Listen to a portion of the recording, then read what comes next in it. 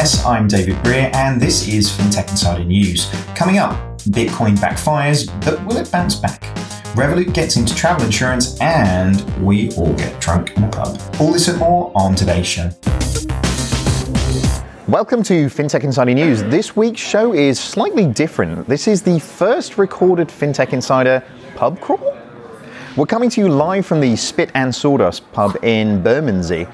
Pints in hand, let's get into it. So my name is David Breer. If you don't know that by now, then you're probably tuned into the Rod podcast, but most of the actual 11FS team are here now. So the rest of the team are here, yeah? Say hello. Yay! They have drinks, they're very happy. Yeah, everybody's got alcohol, everybody's happy. But specifically, the rest of the co-hosts that are here. So Jason and Simon, how's it going, guys? Good. I'm waiting for my pie, though. I need to eat. Yeah, you know that point in the pub crawl where you've had a couple of pints and now you need to eat? Yeah. Oh, we've got a hangry Jason, people. Hangry Jason's not fun. Let's hope nothing controversial comes up, because I'm going into it. I'm going to take it on. Bring it on. It's going to be an interesting one. So as soon as the pies and the mash turn up, could we have any more stereotypical London food arriving mid this thing? And obviously Chris Skinner is with us as well. So hey, say hey, Chris. Always nice to be back with you guys. And resident awesomeness of everything awesome, Monty Munford. How's it going, Monty? I'm very happy to be here. Of all of us, I feel like you're the most at home in this environment. I love London, I love Southwark, I love pubs, although I would add it was quite a long walk from the previous pub. It was, yeah. Would I be right, gents? It's cold out there today, isn't it? I would go as far as to say it was a schlep. It was. It was a the schlep. housing estate, that was a bit interesting as well. For our international audiences, schlep is, Google it. That's all I'm saying. So anyway, everybody has a drink in hand, so let's get started with this week's news. So first up, we have and I'll be honest with you, first up, probably every news story of every show we're going to do this year, it's going to be open banking, right? So there's been so many things that have come out from an open banking context perspective, but the amount of just explainer things, and actually I kind of think the context of it kind of hitting many mainstream media pieces has been out there. So, we've been seeing the things that have been coming through on the FT, on the Times, etc., etc. But this is one and actually was submitted to FinTech Insider News platform by Bud Jamie. Who could that possibly be? And this is the story over on FT.com that shake-up for UK bank accounts comes into force. What do we think about this? Well, as you know, I've been talking about open banking for 10 years. So it's nice it's finally arrived. I think what I found very disappointing is that most of the mainstream consumer media positioned it as a negative thing, saying that it was basically you'll get hacked, scammed, and you will lose your money if you sign up for open banking. Why would a regulator bring in a regulation to open up banks if it's going to get you hacked and scammed? It's ridiculous. Well, so we've got a bit of a journo and with a track record and who knows a bit about PR here. Why might those stories be appearing in the media, do you think? I wonder, is somebody briefing journos that this open banking might be a bad thing, perhaps? I think it's a bit of ignorance, really, the whole thing. To be honest, as someone that's supposed to know about this stuff, I didn't really know what open banking was until about a week ago, and what it meant. I was thinking that the only thing coming on was GDPR, and that was a big deal, and that was what everyone had to do.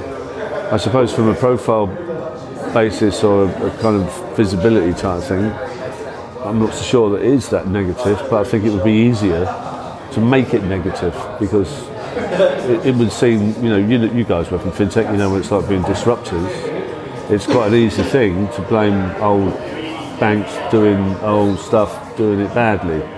Maybe that's just the kind of motif. And part of this is the downside is obvious. The upside is absent at the moment, because where's that killer proposition, the thing that says, oh yeah, I'm going to sign up for that because that's going to make my life easier. All we've said is this stuff's going to come along, it's going to give you access to your bank account, or you are going to provide a third party access to your bank account, and we can see all the ways in which this can fail, but you're not seeing how it works. In a way, I don't think they want people to know, in a way.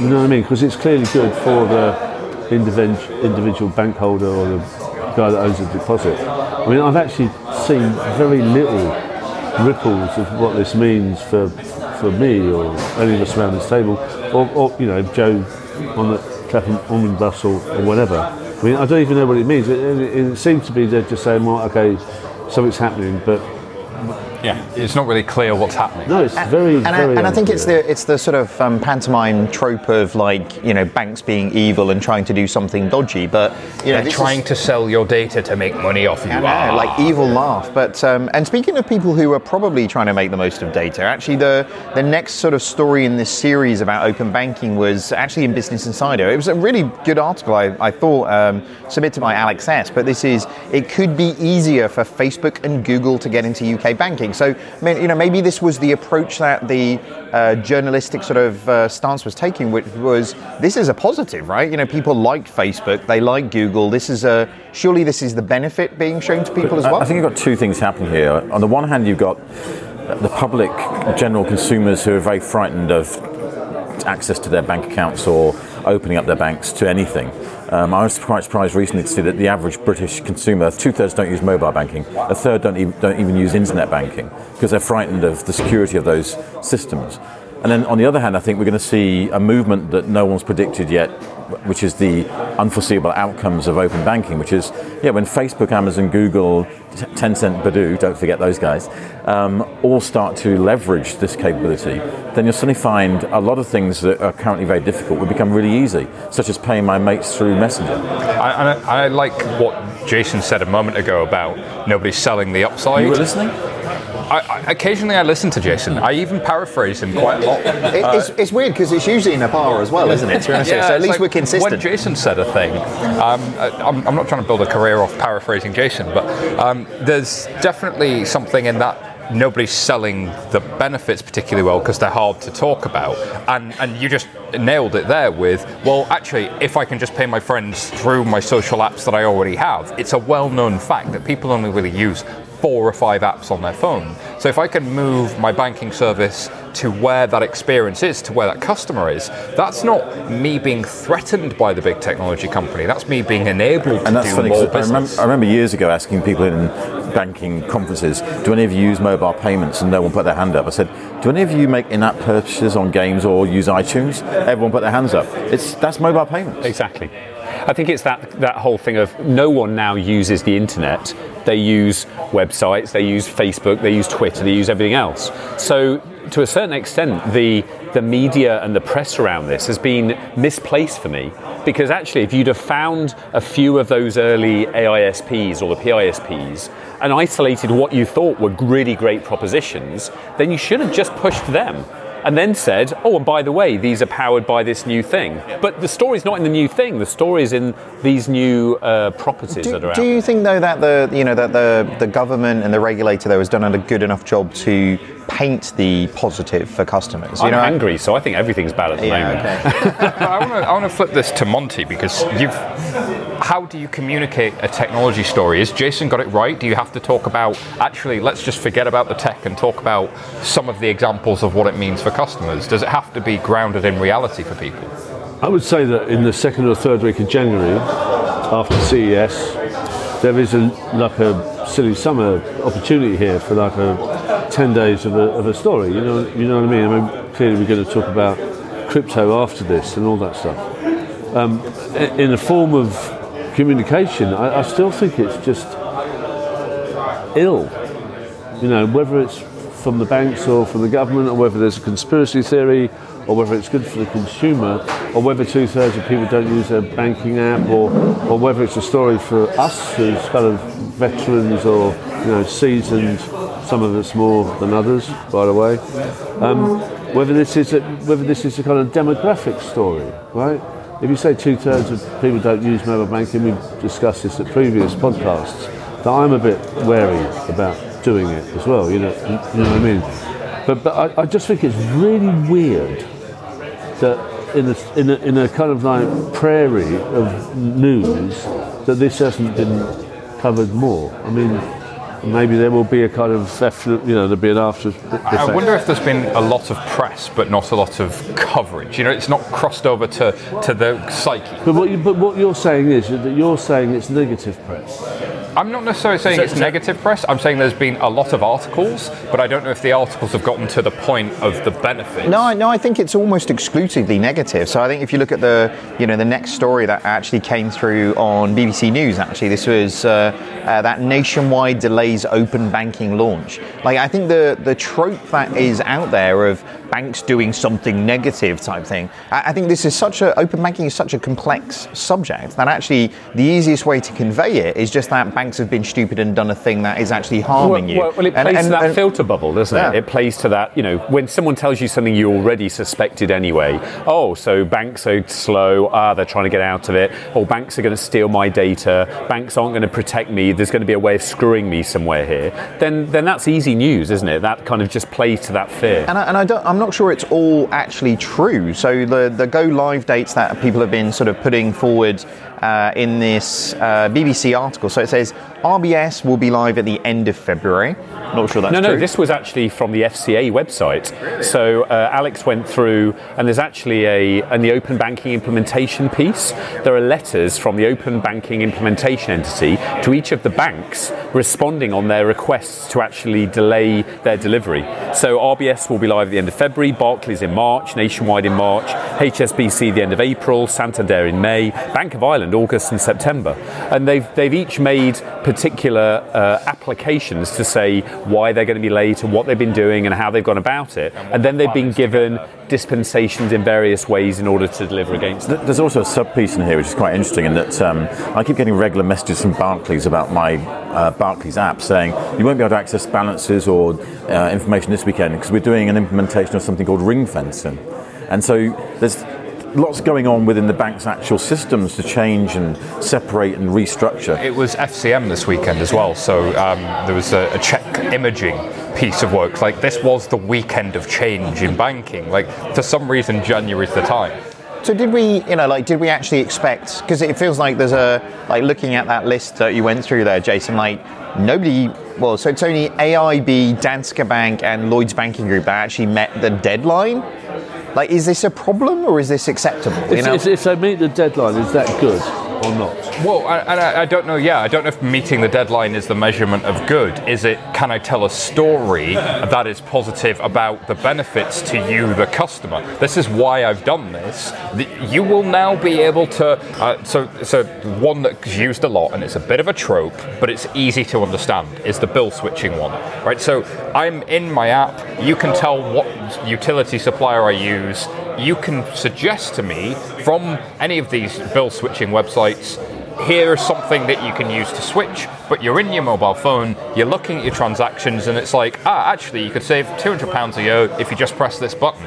You couldn't do that inside the app as easily before. Now you'll be able to do it quite easily. That's not the only example. It's an overused example, but it helps make it make sense. But what's interesting, you've got a big split camp here, which is the banks, I think, are briefing the media to say it's threatening, say it's bad.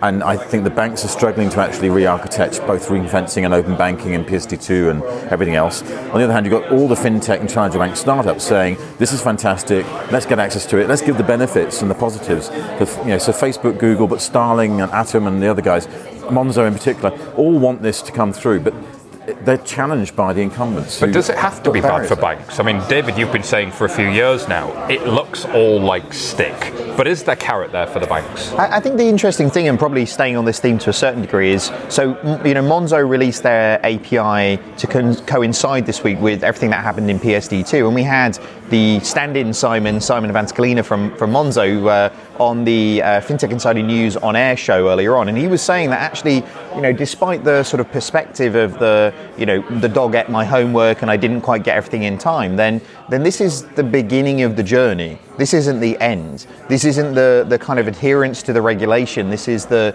start of API phase, like 0.1.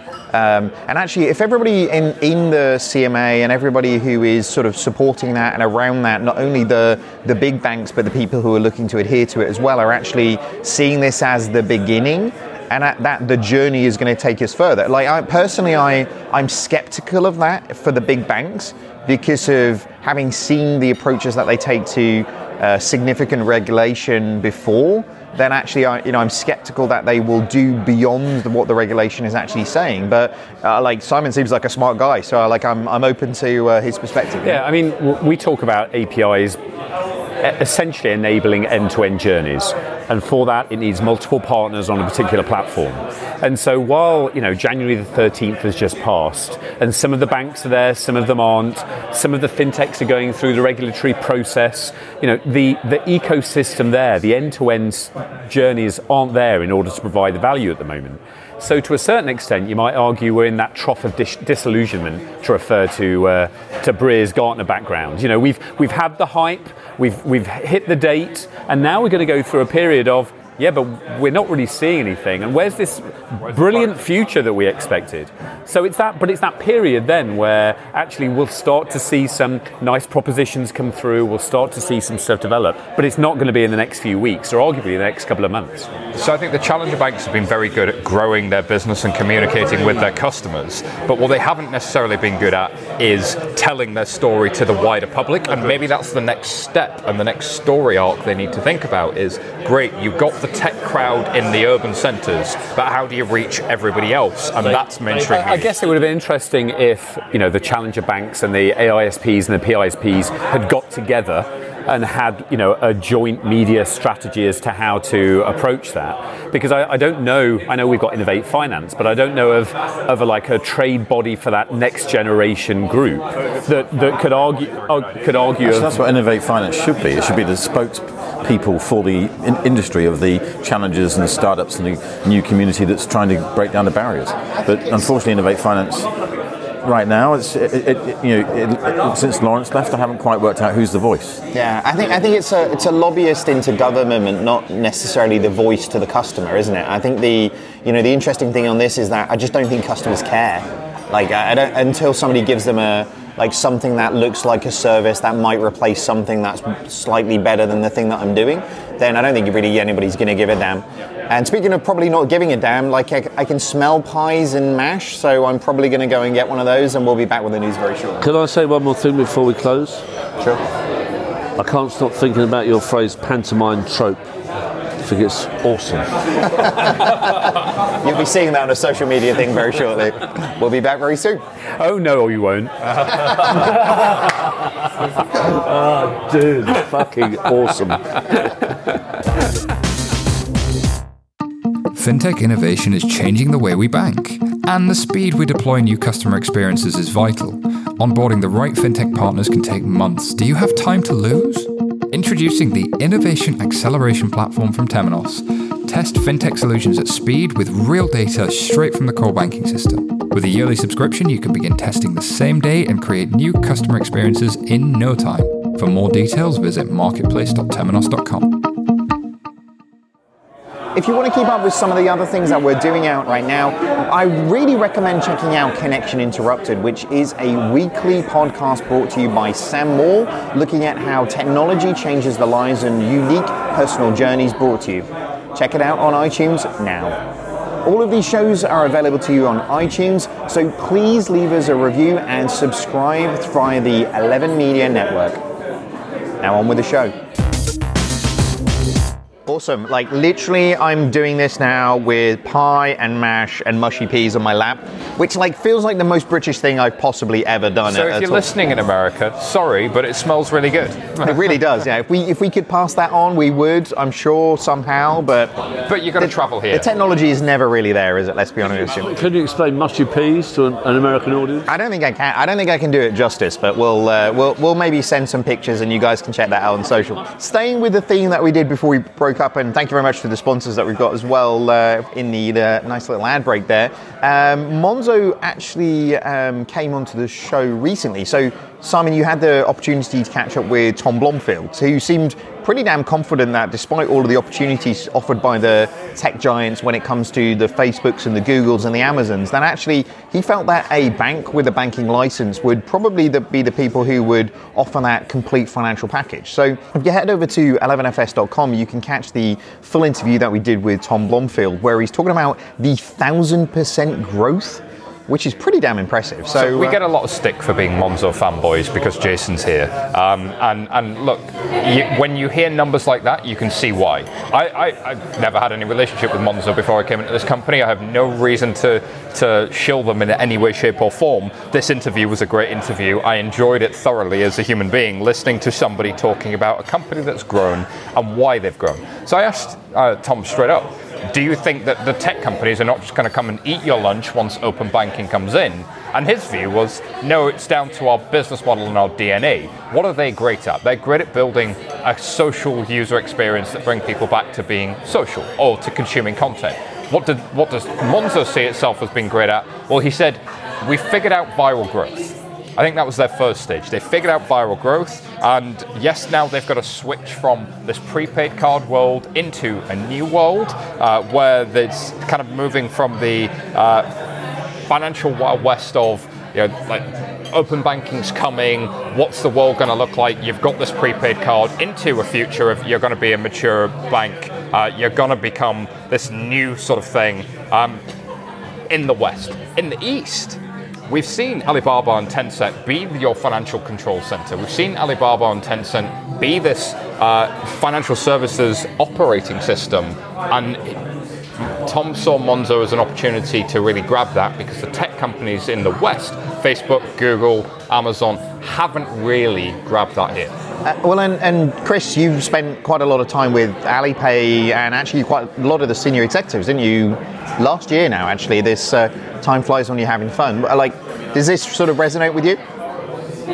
Actually, as you know, I'm kind of stalking them, basically. And to a large extent, we had this sort of riff last year around, and Alibaba's now done this, and Alibaba's now done that, and every day almost something was happening with Ant and Alipay and Alibaba. And the difference between Alibaba and Tencent and Baidu is that Alibaba's gone global first, and they've beaten Google and Amazon and Facebook to the opportunity, basically, of becoming a global platform for transactions. And what will be interesting is, the MoneyGram deal has fallen through with Ant Financial, which is because the Americans don't like the idea. But America's got, a lot of good internet companies, but I don't think that the regulation in America has allowed them to flourish in the way that the Chinese have allowed these guys to flourish. And people say, oh, China, the data's all being given to the government. Do we not think that PayPal and Facebook give the data to the American government? Of course they do. So what we're going to see, I think with Alibaba in particular and Ant Financial, but also with Tencent and all the other guys around them, is a big move towards becoming global platforms, and they're halfway there already. Yeah, but I guess on one hand, we get stories about how amazing Alipay is and everything moving forward, and the real leaps that they're making in terms of millions and millions of customers. On the other hand, we're seeing China restricting and almost telling people. We had the stories about people on the train being warned that their credit score was going to be affected by their behavior. Like, is China really the place that we should be looking for characteristics that actually can be moved into the Western world, or do we think it's just a very, very large Petri dish that actually we can't see really taking over in other areas? There's also something that stays in my head, which is that if you talked about Russian startups and companies, or talked about Chinese startups and companies going global, there's an immediate distrust of them. And the reason is that we don't speak Russian or Chinese, we speak English. And that's where we love the American companies because they're English-speaking or almost. And yet their behaviours are just the same as Russian and Chinese companies. The only difference is the language. And that's where the distrust comes from. Who knew that now that would be true? That is true, isn't it? Russian's really difficult to learn. Chinese probably a little bit easier. I do think David had an interesting gem in his question, though, as well, because there's something interesting from a policy point of view about how the one-party state in China is able to coalesce both policy and the private sector in a way that is harder in the rest of the world. So they can get telcos to play nicely with tech companies, to play nicely with banks, so that you can now get banks offering services up through financial services. And we were talking about open banking earlier. Banks have the opportunity to offer their products and services up through technology providers in a way where if you have one party state making you do it, it can actually be really transformational for both sides of that. Well, you might argue in that kind of one party, dictatorial state, you can enable leapfrogs, big jumps, because the market is good at incremental change. Someone comes along, they beat someone else, they move along, but ultimately the business model has to work now. There's no PE equivalent for markets. You can't suddenly take us where we are now and jump us a bit unless you have full control over it and say, look, it's obvious that this thing over here is going to work better, therefore we're going to move you all along. Or, you look at Aadhaar in India, or you look at WeChat in China. There's some just big things that happen because we're in control, we see this is the right thing to do, therefore we're moving in that massive population with massive scale. Yeah, but both with massive populations, more than 1 billion people. I lived in India for 2 years between 2008 and 2010. I am a Democrat. I love democracy. It's had a kick in over the last couple of years, you know what I mean? But one of the things I did realise about India when it came to infrastructure when I lived there is that why has India got trammelled rubbish roads where food rots on the side of the road, something weird percentage, while China has super highways? The uncomfortable truth is, as you say, Jason, because of that kind of one-party state, it does get things done a lot quicker than a government that changes every 4 years. And we know this in Western Europe especially, but in India, with 1.1 billion, 1.2 billion people, it kind of is better if you're... I guess it's an interesting parallel or similarity with that Henry Ford quote about when the pace of change outside of a company is faster than inside of the company, you're in trouble. You might argue the same at a countrywide level, that actually when the pace of change of technology globally is moving faster than a country can change both legally, regulatory and everything else, then is that country in trouble? And I would argue that the fact that it's a democratic country makes it slower. I think we got all political. We've reached that peak of humanity. It's about 1.5 pints. I'm not going to lie to you, but I think the really interesting point in this is that actually the similarity to the conversations that we've just been having about open banking. So yes, there's so much amazing things happening in India through demonetization, which is a mandatory thing that happened through the regulatory bodies and the government and everything there. We're seeing a wholesale collaboration between large technology firms, regulatory entities, and governments in China fostering all of this innovation. Well, this is happening here. We just don't quite recognize it. It has taken PSD2 to come along in Europe to actually get the banks to do the thing that they should have been doing for 10 years. Yeah, it's a point I keep coming back to because I think there's a huge oversight within European and American markets of what's happening in Asian, African and Latin American markets. I'm traveling non-stop, as you guys know, because it's not often that I'm here. But in those travels, what I keep seeing is massive waves of fundamental innovation in thinking with technology in emerging and developing markets and markets that had nothing there before, like China. Whereas what I see in Europe and America is struggling to break out of legacy and not being able to do so because we're stuck with old ideas and old technologies and old infrastructure and old thinking. Well, it's good that you mentioned Africa and Jason's point about leapfrogging. The whole thing about Africa leapfrogging, and it's a very, very overused thing about M-Pesa in Kenya and all that stuff, the unbanked, the amount of GDP that goes for M-Pesa didn't necessarily kind of transcend the rest of Africa and all that type of thing. But I don't know what we're talking about here. We're talking about territories with different regulations and different ways while a revolution is going on and no one actually knows who's going to be the winner. We seem to have this kind of like zero-sum Silicon Valley bollocks, you know what I mean? That if you're not the winner, I really hope that the Airbnb, Uber, Just Eat shit is over, you know what I mean? And it will be more niche and it will be more innovative. Because you got those winner-take-all platforms platforms where the only answer was that the business model was you get this one winner-take-all social network, you get the one winner-take-all ad platform, you get the one winner-take-all search engine, you get the one winner-take-all, dare I say it as a Google fan, mobile platform with Apple. This is definitely something that has been the last 10 years, and it's been rent-seeking, value-extracting from the economy, and that's been the story of the West. And it's been a bit different in other markets, and it's had to be more decentralized and distributed across Africa because there aren't the old infrastructures to layer on top of. Yeah, it's going to be so interesting. This is going to be, with everything that's in the regulatory space, the East versus West thing is just going to keep going. So, but I guess moving on to the next story, we would be remiss not to talk about this one, and I think it's probably the most interesting randomness of, speaking about the winner taking all here. This is crypto bloodbath.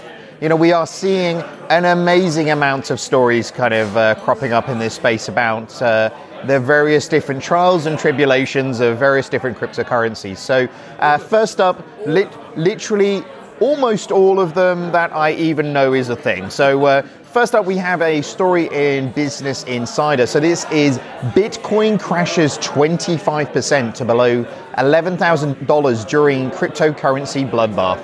This was a pretty impressive one, but Simon, I imagine there's nobody better here to shepherd us through this tragedy but than yourself. So what happened? And actually, I think the rationale for why is probably more interesting. So, the 25% crash says it all. God bless Oscar William Group for that headline, Crypto Bloodbath. Great headline writing, sir. Really well done. So he's a good fellow, actually, Oscar. Yeah, he's a really good guy. Shout out to Oscar. So at its peak, the Bitcoin market hit $19,000, and it's now trading somewhere around $10,000, $11,000. We covered this in depth on Blockchain Insider, but all of the 10 biggest cryptocurrencies crashed with double-digit losses.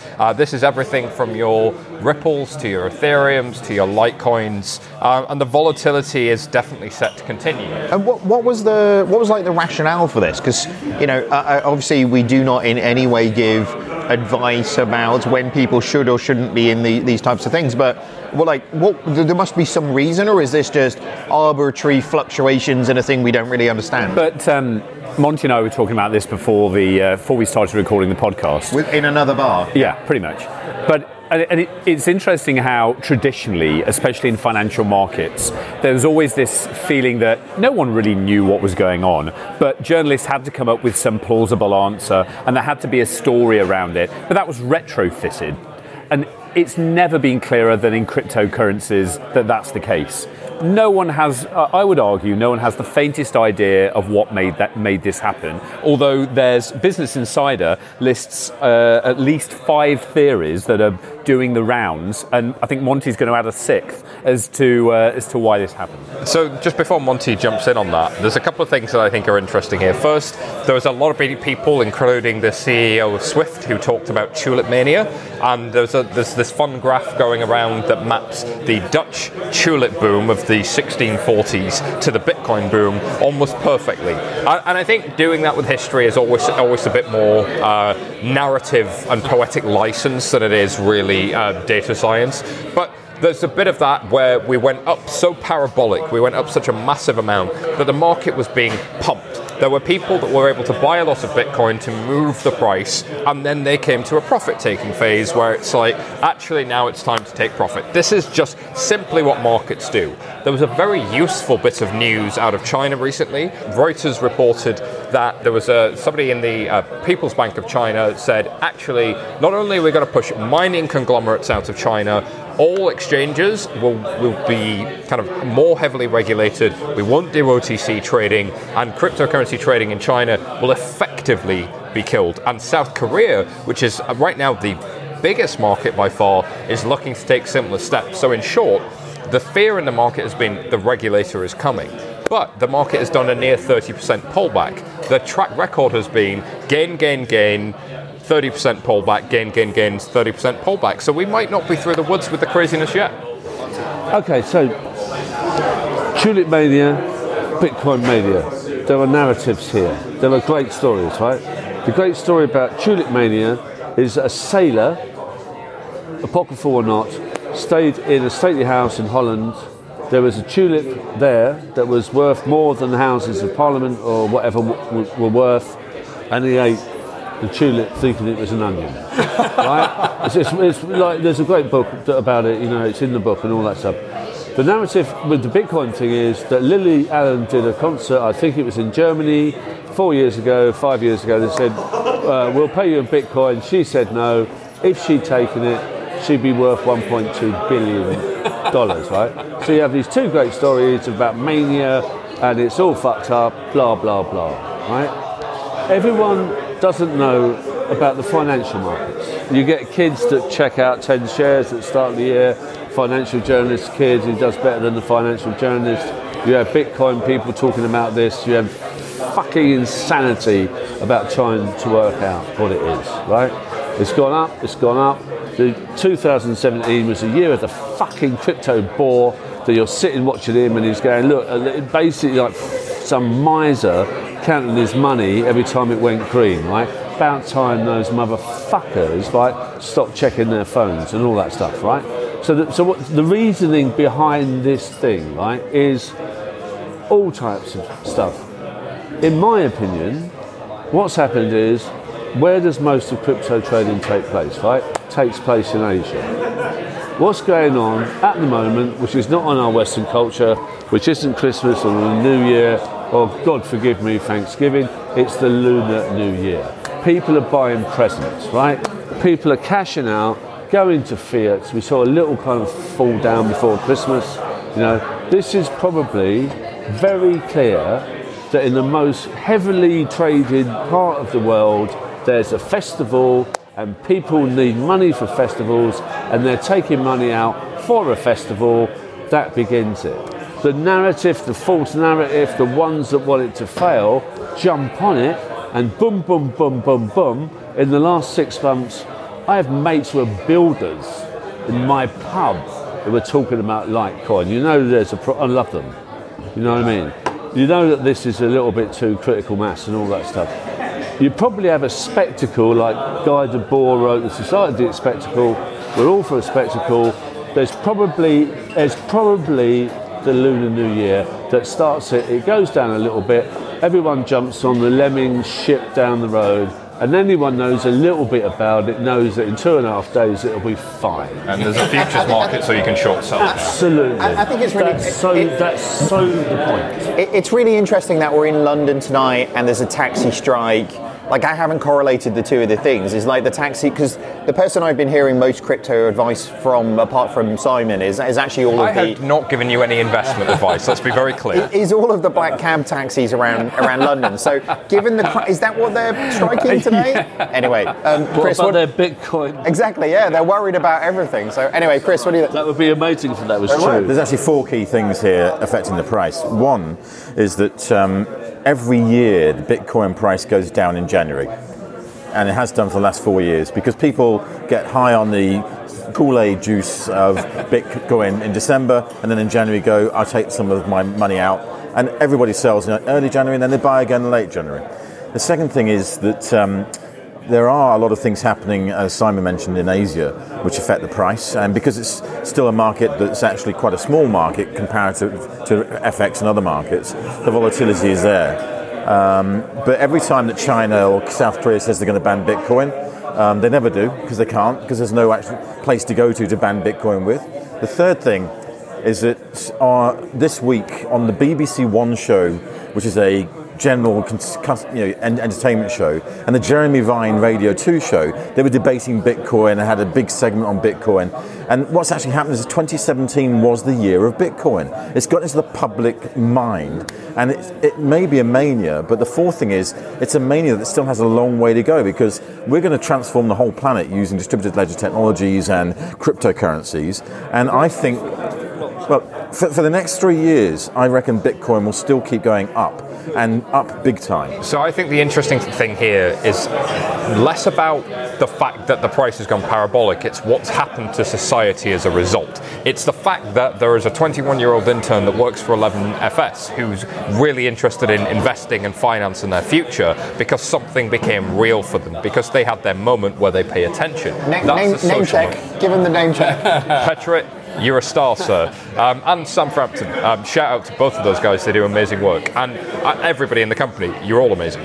But like that, to me, is much more important. That shift in, I pay attention to this thing. And Chris's point was a really, really good one, which is like, let's pay attention to the shift here that's going to be longer term. Everyone's getting obsessed with the price. I think actually what we're going to see ignore is... the price. Look at where it's going. Look at what it's going. We've talked about digitized financial services for a long time. This is the beginning of truly digital financial services in the gaps between financial organizations. But investing in Bitcoin is not investing in a company that's productive. It's not investing in produce. It's a crypto commodity. Exactly. And that's why Warren Buffett says, like, don't go and put all your money in a big block of gold, because ultimately the only thing that determines that price is the psychology of the people around determining how much it is. Well, that's the thing. I think surely this becomes down to a debate around semantics, because if it's called a currency, like I think it was badly named. Well, that's the thing. Actually, if we get away from believing that this is a currency to something that is, as Simon Ewell will say, about an asset class in terms of what we're doing, then actually, do we care that we can't understand the predictability of it? It's only whether we can actually, people can make profit from it. Because ultimately, it's not connected to some real world value. It's ultimately connected to what we believe it's worth. Well, a bit like property. In collateralized debt obligations. I think, Monty, you said that's this. led to some great results in life. I think you said this earlier on, Monty. I think the biggest thing about all of this that is shocking is that there isn't a Black Mirror episode that is about cryptocurrency, right?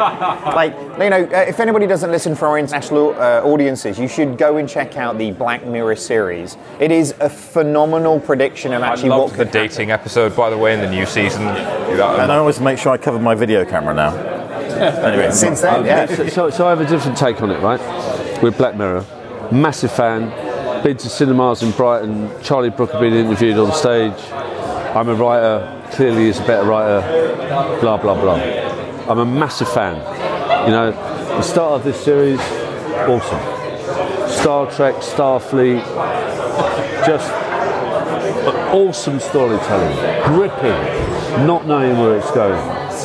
Last night I was with a female entrepreneur that I know, and she loves it as much as me, and she said, but this one's like got happy endings, isn't it? And I went, well actually I've seen like 4, nearly 5. Yeah, it's a bit more benign. You know what I mean? It's like, the phrase jumping the shark. Right, so and I've tried to get my missus into it, she wasn't into it, she thinks it's a bit horrible.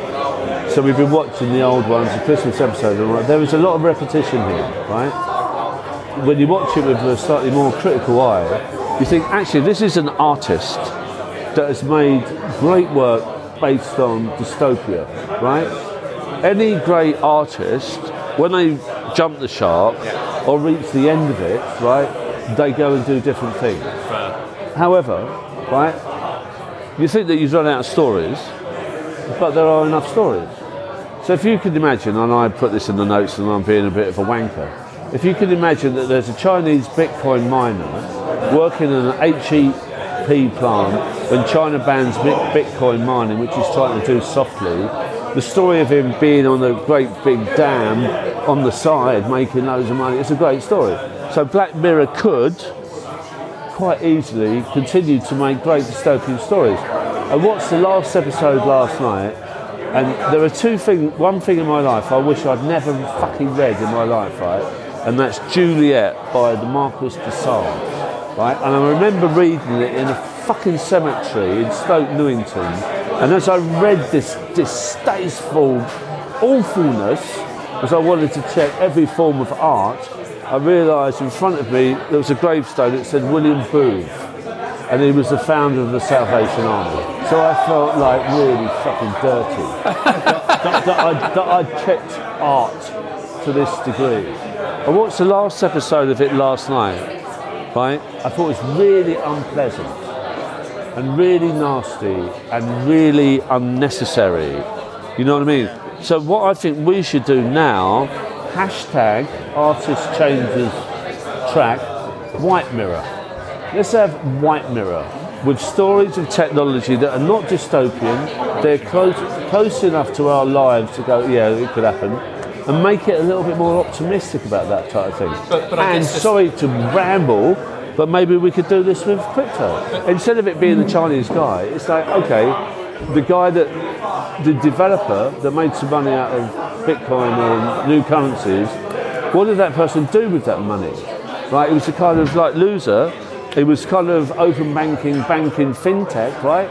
Suddenly this guy has done this money and he's done this with that crypto gain. But I'd argue that actually the standard trope, the standard stories from Silicon Valley are white mirrors. Actually, the thing that was interesting for me about Black Mirror was it was contrarian to the standard stories that you hear from, Mark Zuckerberg or Facebook or whatever about the Silicon Valley elite saying we're going to change and improve the world. And here was this series of stories that were very different because actually they portrayed the other path, which I would argue we haven't seen enough of. So I think, as you said, it was. Yes. I think it's done. And I think in crypto the narrative has been, but this is all about drugs. This is all bad people. Then surely, then we could turn that around, and the crypto story could become the Web 3.0 story. It could be if we were saying the problem is the centralized winner-take-all platforms. If we're saying there's no privacy in this new age, the optimistic story behind crypto isn't everybody's going to be this miser crypto investor. The optimistic story is here is a way you can share in the growth of these platforms. But I think that story or the positivity is going the wrong way. It's going to the extremist.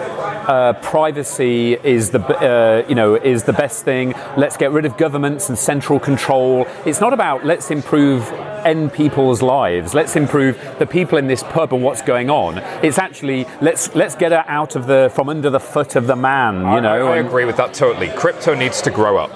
Crypto needs to become mainstream. Crypto needs to serve people's real needs, not the needs of the people on the fringe. Completely agree.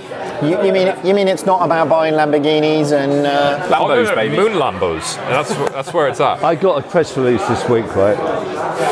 It was not anonymous. It was from this guy called Oscar or whatever, and he said, "Look, I read your stuff. I accept payment in Ether for exotic vehicles." With his Twitter moniker, and I checked his Twitter moniker. It doesn't exist, so suspicious. Yeah. So I said, "Oh, interesting, dude. What is exotic vehicles?" And he said, "Well, actually, I accept Ether to pay for Lamborghinis, Ferraris, private jets, and yachts." And I said, "Okay, that's not my impression of what, but I'm talking to him next week." Well, so the big problem in the ETH community and the Bitcoin community is that you struggle to be legitimate. You need those people who can help you convert that into assets because banks won't accept your money. And there is the Nouveau Crypto Reach who are struggling with banks in Switzerland or somewhere else to be legitimate, to declare their taxable income, and surely you bring them into the light rather than push them out to the edge. Absolutely. And that is the thing that's, sorry, Chris, that's what's going to bite people in the arse, right? Yeah. I have a little bit, you know what I mean? But I want to pay tax on it. I'm happy to pay tax on it. I spoke to my accountant on Friday. He says, "You've got a great start-up, amazing accountancy, Darren Fell, Crunch, who's been looking after my business for 4 years, online accountancy, amazing." I said, "So what are you doing with crypto?" Because I know the conversations I've had after the last time was everyone's doing this and no one knows what it is, but it is part of the blockchain. So when the regulator finally catches up and the tax man catches up, whether it's capital gains, there are people that are getting paid in Ether and Bitcoin. Is that capital gains because they were given this money? There's loads of stuff. And we haven't covered my favourite headline of the week, which that cryptocurrency and Bitcoin has gone mainstream when the world's largest legal brothel, Bunny Ranch, accepts Bitcoins for payments after you've deposited your assets. Wow, that is amazing. And if the oldest trade can possibly take cryptocurrency, then who can't? So on that note, let's grab another drink and we'll be back after this messages from our sponsors. This episode of FinTech Insider is sponsored by Huel, the nutritional powder food people. Jason and I absolutely love Huel. Often when we're super busy or literally have no time to eat, we still want to be healthy though, and Huel is really, really good for this. After the festive period of overindulgence aplenty, Huel gives me a quick, affordable alternative to grabbing yet another boring sandwich, or worse, skipping a meal entirely. It only takes about 30 seconds to make. Just throw a few scoops of the Huel powder into water and you've got a tasty, nutritious meal on the go, which has all of the essential vitamins and minerals I need to keep my energy levels high and stay on top of my game. There are so many different flavors and combinations to try, including a brand new one that they've sent us this week, the world's first nutritionally complete granola. Huel are completely transparent about the nutritional information of their products, so if you want to learn more, check out their website. Even better, to get your New Year's resolution going with a bang, we've got an exclusive £10 discount code just for you, our FinTech Insider listeners. Head over to my.huel, that's huel.com/fintech, enter your email and get a £10 discount code today. Huel have never done this one to anybody before, so get in there quick and get this before it's gone. Welcome back, and as a reminder, FinTech Insider is brought to you by 11FS, the venture builders for a digital age. We help organizations understand the future and execute importantly on that. We're building propositions for clients from big and small organizations, so if you want to reach out to us, you can find us at hello@11fs.com. Getting on with the next part of the show, first up we have a story from The Next Web. This is Revolut's new travel insurance service. So this was submitted by Sharon O'Dear on FinTech Insider News, and actually is a really interesting one if I'm honest with you. This is Revolut is doing automatic travel insurance based on your iPhone's location. This is pretty amazing, right? What do you guys think? Travel insurance based on your location, I think, is a great idea. Generally, people don't use your context. People don't use, I'm in another country. I can see that in your phone. It's usually, I have to tell my insurer. They want me to go and tell them everything, when all of this information's right there to be found. So if Revolut are the ones doing it, partnering with insurers, I guess because they're involved in travel, that makes a lot of sense. Well, I know in banks, I was talking about this like at a bank a long time ago. Like the idea of proximity services and using things like iBeacons in airports to actually use BLE to know where people's phones are and then give them at least the prompts to say, given that you're moving abroad, do you want to tell us to ensure that actually we're not blocking your card, but also activating things like travel insurance. So for me, this is like, finally somebody's doing it. The idea with this from Revolut's perspective is new geolocation-based travel insurance product called Pay Per Day will basically activate when you enter into a country. So very similar to what we see with a lot of the challenger banks, basically knowing the minute that I turn off airplane mode when I get to Turkey or wherever I am, being able to give me the instantaneous information about exchange rates, etc. Then just making sure that actually I feel covered wherever I am. And as somebody who uses random areas of like traveling from Norwich via Amsterdam to somewhere I actually want to get to, knowing that I'm covered in all of those little hops where I'm going, not only the origin and the destination, is a really smart thing to do. Yeah, I think when I first started reading about this, I thought, wow, this could be abused beyond belief, because if I suddenly drop an expensive SLR camera and then, maybe I'll just turn on my insurance. Maybe I'll get paid for that now. But actually the clever thing is that it only covers medical and dental, not delays, cancellation or theft, which actually means to defraud this, I'm going to have to hurt myself physically, which to me sounds like a pretty good deterrent for that kind of behaviour. That sounds like a Black Mirror episode. It does. What I like about Revolut, about their platform, mobile trading and all that stuff, they're diversifying really early into this. This is something that doesn't happen for about a year and a half when it comes to a company that's got an idea, which is, I like them actually, I like the simplicity of it all. But for them to be so proactive, to move into this type of stuff so early, makes me think that they're a very interesting company to watch. But I also think a bit like Trov, which is pay-as-you-go insurances, that what we're seeing is a move towards pay-as-you-go services that cover you, which is far more clever, because the old model of an annualized insurance is kind of really stupid when you don't need an annual insurance. What you need is, I'm about to take a risk, cover me now, And that on-demand tap, I think, we're going to see it more and more everywhere. I genuinely believe that insurance and insurtech generally is just getting bigger and bigger, quite frankly. It feels like it's whether it's going to be, the bank assurance play has been a really interesting one in terms of using communities of bankers who have got more day-to-day frequent engagement with customers to actually promote and service annualized, more policy-based product services. But I think this is really interesting from Revolut. I guess I should be remiss if I don't promote the other podcasts in our network here at this point. So if InsurTech is something that you're particularly interested in, then go to iTunes, search for InsurTech Insider, and subscribe right now. I guess moving on from the UK European innovation that we're seeing in the banking space out to down under. So this is Zinja, and that's probably the only time I've pronounced that correctly. Jason, correct me where I'm going wrong on this one. But Zinja's fundraising. So the first of a kind for banking aimed for the first fully digital banking in Australia. So I think this is amazing. So they've managed to raise 500,000 Australian dollars in less than a day, which is pretty damn impressive. I think if nothing else, what we're seeing here is a real move in the Australian market to emulate a lot of the things that's happening in Europe. And we're not just seeing this in Australia, we're seeing this in Africa, we're seeing this in America, we're seeing all over the globe. But Jason, you're probably a lot closer to this one than we are. Yeah, I know Zinja well. I'm a non-executive director, so I've been involved with this. I guess when we did our last trip to Australia to work with some of the incumbents there, the idea was that actually Australia is about 2 or 3 years behind the UK, generally in financial services. Because there's a massive talent shortage in Australia when it comes to digital mobile. So it's interesting that they're actually doing it in spite of this gap. Yeah. So from their perspective, 2 or 3 years behind. And if you actually look back, when Starling, Monzo, Revolut, all of those players started to get going, it really was 2 or 3 years ago. And actually the regulator's now looking out and saying, you've got a similar market, you've got 4 or 5 big incumbents that really have the majority of the population, covered. They didn't really have the financial crash of 2008, so there wasn't that to deal with.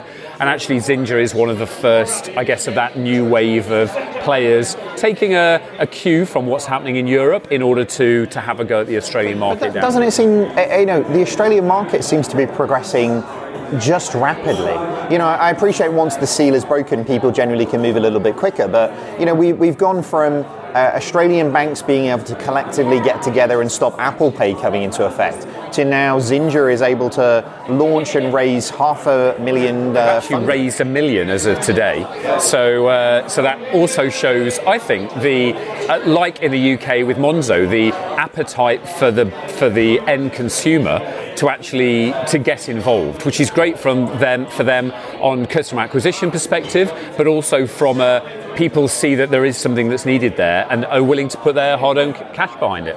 So we spoke to the CEO on episode 164. So if you go back to iTunes and listen on episode 164, you can actually hear from them telling their story with Eric, the CEO. And I think there's another thing to mention in the Australian market. They've just had released their new faster payment scheme. So Australia now has an extremely modern payment system. The payments nerd within me, and of course my significant other, Haley, if you're listening, then shout out to Haley. Was a big fan. Valentine's Day's not for another 3 weeks, mate. Early present, right? That's the present right there. Then there's a hell of a payment system there, and she was the one that pointed this out to me. It is really interesting how the Australian market may have a talent shortage, but has a heck of an opportunity, and that's exciting. It is, and we know they are moving ahead pretty quickly. We're seeing Zinja, like Simon, I think I woke you up at 6 o'clock this morning talking to a CEO of a bank in Australia, so apologies for that one. Like the trial continues, doesn't it? Yeah, you had to wake up early to talk to a CEO, and now you're sitting in a pub. Your life's so hard. You have to realise that Australia is 2 or 3 years behind the UK market, because that's how long a ship takes to get the news there. It's a long journey. It takes a long time to lose at cricket. If you're listening, Australia, we love you. Really. Ashes to ashes.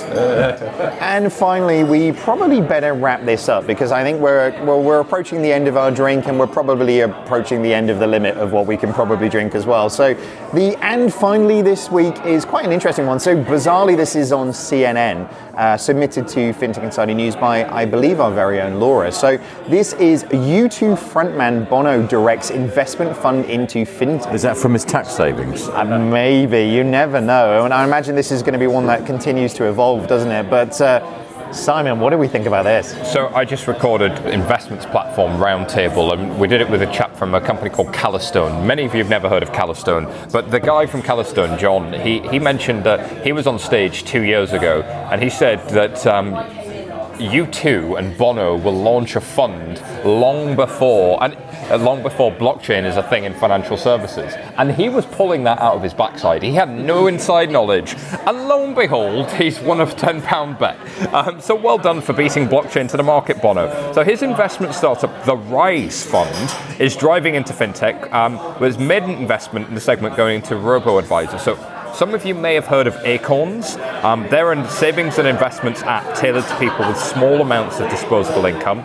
The Rise Fund itself may be a startup, but it's actually got the backing of a private equity shop, TPG Growth, which oversees more than 8 billion. So Bono may be the front man, but behind him there's some heavyweights as always. And with Bono's help, they've raised 2 billion so far to invest in projects that are designed to have a positive impact in society. So, he's trying to save the world, and he's figured out money might be a way to do it. But the great thing about Bono is, if he ever needs to go live anywhere in the world to spread his message, he could go live via satellite orbiting his own ego. So he's got it figured out. He has to call that fun the edge, right? Well, he's got to call it. Is it going to be elevation or vertigo? I still haven't found I still haven't found the fun that I'm looking for. I think on that note, we probably should leave this. Yeah, before the U2 puns get into real full effect here, we should wrap it up. So on that note, this wraps up a very special pub crawl episode of the news show from 11FS. Thank you very much to our guests, and maybe if we start with a little bit of where can everybody find you. So Monty, where can everybody find you? I've a blog called Mob76 Outlook. MOB numeral 76 Outlook. That was my graffiti moniker when I was a kid. 1976, 15 years old. Monty of Brentford. 3 points off the playoff. Just a silly little blog. Nice. Statute of limitations. If anybody finds one of those that graffiti anywhere with that on it, then if it was please still do there, let us I would know. be so happy if it was still there. And Chris, where can everybody find you? In the pub. or at thefinancer.com. Thefinancer.com and probably at any good bookstores very shortly, Chris, as well. So you've got a new book coming out. Yep, lots of activity around the new book, Digital Human, which has official launch date on March the 19th in London and April the 12th in New York. Fantastic. Jason, where can anybody find you? Heading to the train station very shortly. Very shortly, and on Twitter at Jason Bates. And Simon, where can everybody find you? At SY Taylor on Twitter and Blockchain Insider on iTunes. Check us out. Thank you very much. And as for me, you can find me on @DavidBreer on Twitter, and you can drop me a line as always on david@11fs.com. Come talk to us on @FinTech Insiders on Twitter, or you can post a question to us on podcasts@11fs.com if you want to get involved. As always, if you like what you've heard, don't forget to subscribe to the podcast, and please leave us a review on iTunes. We love those reviews. Thanks for listening, and goodbye. Goodbye.